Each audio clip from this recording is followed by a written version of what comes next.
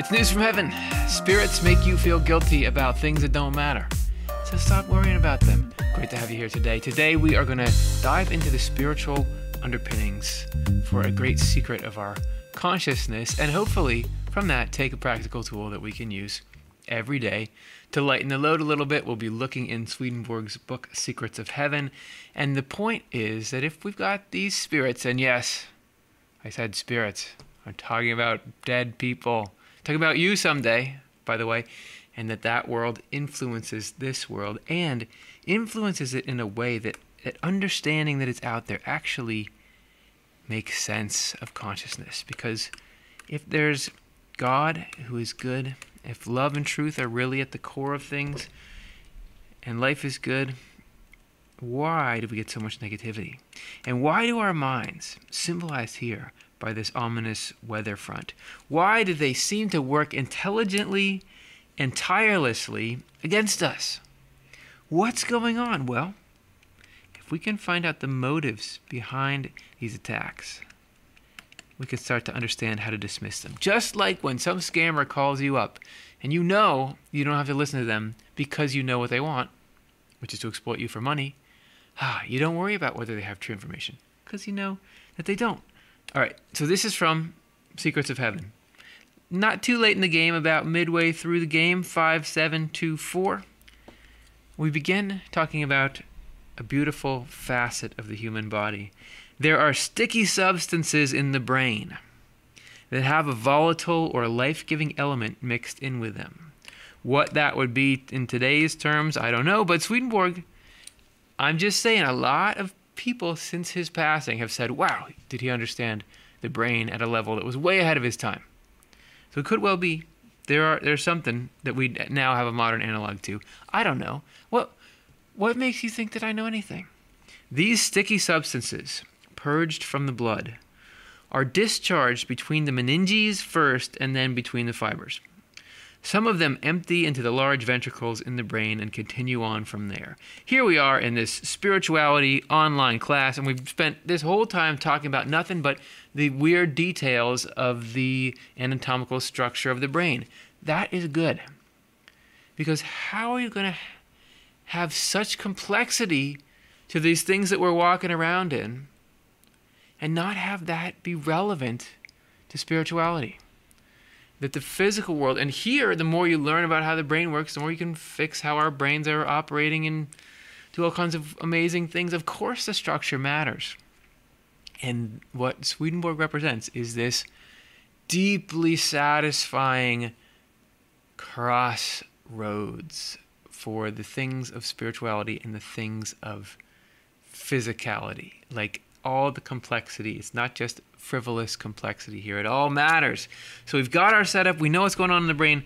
What are we talking about? Spirits who relate by correspondence to the sticky substances that have something volatile or living in them appear almost directly above the middle of the head, not too far away. This is why we need to know about those substances, because those substances that are part of your brain are also a representative of a slice of a part of the human race. You could map the entire human race, all the different kinds of consciousness that we have, everybody living, everybody dead. You could map the entirety of it into the human form. Every single person that's ever been relates or plays some function in the grand human or the grand amalgamation, assemblage of the human race, has an analogous function there to something in our body. So like every little cell is doing something. Every little bit of the body performs some function. So we perform a function for human consciousness or God's efforts to live within humanity. So there are some spirits that relate to whatever these sticky substances are that we've got up here. There are spirits who are doing the same thing. They are the sticky substances of the human race. They are the types. So what are these ones like? And there's negative and positive spirits, right? People that are sort of the good principles, and then so if you've got sort of the good principles and then the reflection in the negative principles. Here, everything has its opposite. Sounds like we're talking about negative stuff here. Although sometimes it seems like, do you want me to just go on and on about stuff like this? I guess it's kind of a one-way here. Like, I'm just going to go on about it. Sometimes it seems like there are actually spirits that have a bit of a difficult personality. So I'll just say people, because spirits makes it sound esoteric and weird, but let's just talk about people. People have this abrasive kind of nature, but yet can still participate in the grand human. They just are sort of the less living stuff, like the nails and the bones and the outer skin. There's other mindsets that are more like viruses or bacteria, more like dangerous bacteria. That would be a cool band name. They can't be in the body. They have to get put out. But some of these ones that aren't that great can still hang out, or on the negative side, all the negative ones want to attack the body. Okay, I have gone on too long. Why didn't you stop me? You could have stopped me. They are the types. So what are these spirits like? They are the types who raise conscientious scruples and inject them into matters having nothing to do with conscience, out of habit developed in bodily life. So what I think we're talking about here, conscience being right versus wrong. And here we have them trying to get us to believe something is a moral or important spiritual issue when it's not. So they burden the conscience of naive people. I think in terms of whether or not we're hip to the idea that spirits are trying to hijack our consciousness, we're all fairly naive there. And if you don't know, and this is so great, because think about yours truly, who suffers not as much now, but certainly did very much from something that we call obsessive compulsive disorder, where you feel like this is that to the nth degree, where you have these compulsions or these racing fears that are like, I have to do this thing, and if I don't do it, I'm in danger or my family's in danger. And the thing is completely arbitrary. It's like, I touched this pen wrong with this part of my finger, so now I have to touch it 7 times on my other one. I get feeling bad just doing that, remembering what it was like for me when I had that. It's completely not a moral issue, but they're like, you got to do it or else you're not protecting someone. That is like a great extreme example of this. But that you don't have to wander into what we would categorize as mental illness. How many people are walking around burdened by things that don't matter? I just recently had somebody call me up and say, like, I'm so sorry about this particular thing that went on with a music recording that we did 10 years ago or more. Was it 10 years ago? And no, maybe not quite. And they were like, I feel so bad about that. And it's just something that had never crossed my mind in all the intervening time. It wasn't even something I was worried about, but they thought I was worried about it. And it was just so great. It was the best feeling in the world for me to say, man, do I not care about that. And you know what that was? That's these spirits getting in there and burdening the conscience. Or is your conscience burdened? Let go. I mean, it's always hard because it's like, what do I really need to matter about? But knowing that these spirits are out there, come on, that's worth its weight in you wasting your time watching this video. They do not know what really ought to stir the conscience, since no matter what happens, they assume conscience applies. So these spirits aren't necessarily evil and attacking, but they just don't know. They just think, everything is a moral issue. What happens to us when these guys come over, guys and girls? These spirits create a palpable anxiety. We're talking about anxiety this week, this next 2 weeks, which is great because what is more in need of a remedy in our modern world than anxiety? In the part of the abdomen under the region of the diaphragm. Oh, man. They are also present in times of trial, instilling an anxiousness that is sometimes unbearable.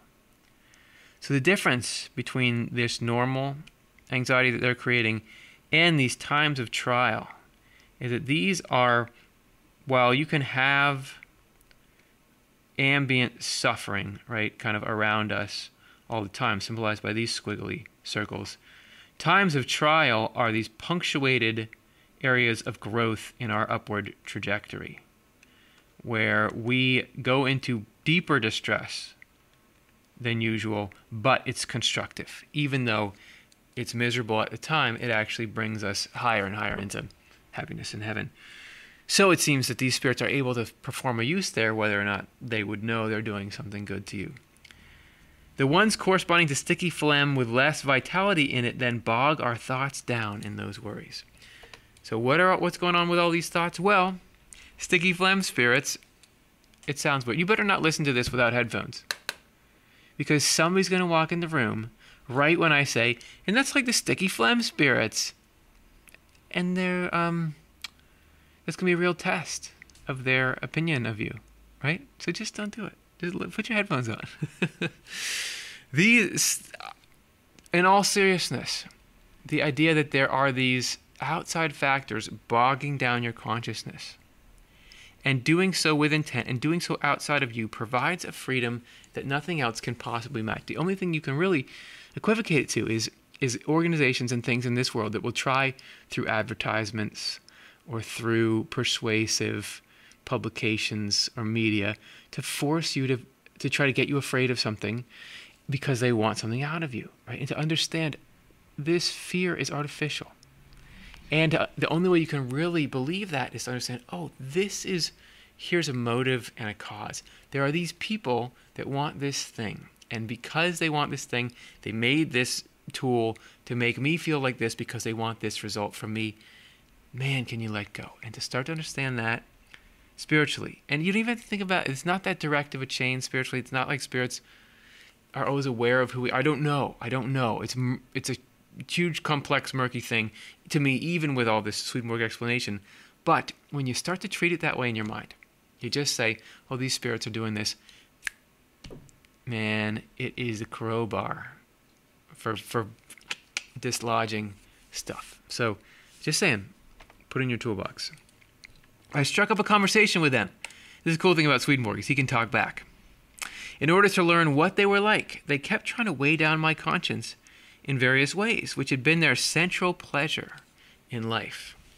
So that must mean that these people, when they were living in life, means here in this world, enjoyed getting people to feel guilty about stuff. And I don't know exactly, we have to unpack what that's all about, but maybe you know someone like that. I was able to observe that they could not listen to reason, and that they had no broad overview of matters from which to see particulars. Oh my goodness. Isn't that exactly like, why am I zooming out? I'm just so excited that I zoomed out. Isn't that exactly like what our mindset is when we're trapped in these fears? Particularly, not listen to reason. I'll zoom back in. Not listen to reason. How unreasonable do we get when we're wrapped up in needless anxiety? Is it rational? No. And we can even know it's not rational and still not get out. I'm not saying you can just get out, but I'm saying we're identifying something. It's totally irrational, the kind of anxiety and fear that we have there, right? And they have no broad overview of matters from which to see particulars. The context that, yes, that thing could happen, your plane could crash, but statistically that is very unlikely. Yes, that tingle in your pinky might mean you're going to die, but it's probably not. We feel like, oh, we don't have that when we're in those states. Those states are the influence of this slice of the human race, right? This part of the human race has this influence on us. That is exactly how it is. I had the opportunity to learn from experience. And is this guy writing hundreds of years ago, talking about his weird spiritual experiences, and he's nailing what consciousness is like for me today. I had the opportunity to learn from experience what a flood or deluge is in the spiritual sense. There are two kinds: a flood of corrupt desires and a flood of false ideas. Always this in the negative sense, the duality. Corrupt desires flood the volitional side of the mind, and this flood takes place in the right side of the brain. We're back to the harmony between the physical structure and the spiritual. False ideas flood the intellectual side of the mind, and this flood affects the left side of the brain. Right brain, left brain kind of stuff was not known in Swedenborg's day. I'm not trying to say you couldn't poke holes in some of his science, okay? I'm not trying to force you and say, look, he has to know, but I'm just saying it's cool. When people who had lived good lives are let back into their self-absorption, we all have had it, therefore into the environment created by their own life force, minus the influence of God, a kind of flood seems to occur. While immersed in the flood, they seethe, rage, think turbulent thoughts, and experience fierce cravings. In one way, when the flood inundates the left side of their brain where falsity resides, and in another, when it inundates the right side where evil resides. Hey, just so you know, this is a facet of people who had lived good lives. So take it easy on yourself. If you get a flood like that, doesn't mean you're not good. Everybody can get them. This, I even believe, is referring to people in the afterlife who get led into that. Even angels, as we said in just News from Heaven a couple episodes ago, angels have good days and bad days. Even angels can go through cycles like this, okay? In contrast, when they are being held in the environment created by life they had received from the Lord through rebirth, that's your spiritual work, put it in, they stand entirely outside any such flood, under a clear sunny sky, so to speak, in a cheerful, happy place. So they are not in the vicinity of seething, raging, turbulence, craving, and so on. This situation is morning or springtime for spirits. The other is their evening or fall.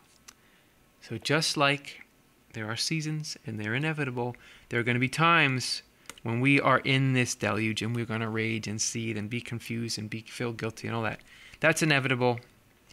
Yes, spirits play a part, but doesn't mean just because you know it, you're never going to experience it. However, knowing changes the kind of pain, and you can, okay, I'm in it. I know it. What do you know about winter? It always passes. What do you know about night? It always passes. And you can also know this is probably doing something constructive, especially if I try to turn to the Lord in it. Again, Swedenborg said that is the way that you make progress and things like that, is to have it somehow teach you something about your dependence on God, or the reality of the help that can come from God, or just the fact that you're not in control of your life. That's an easy one.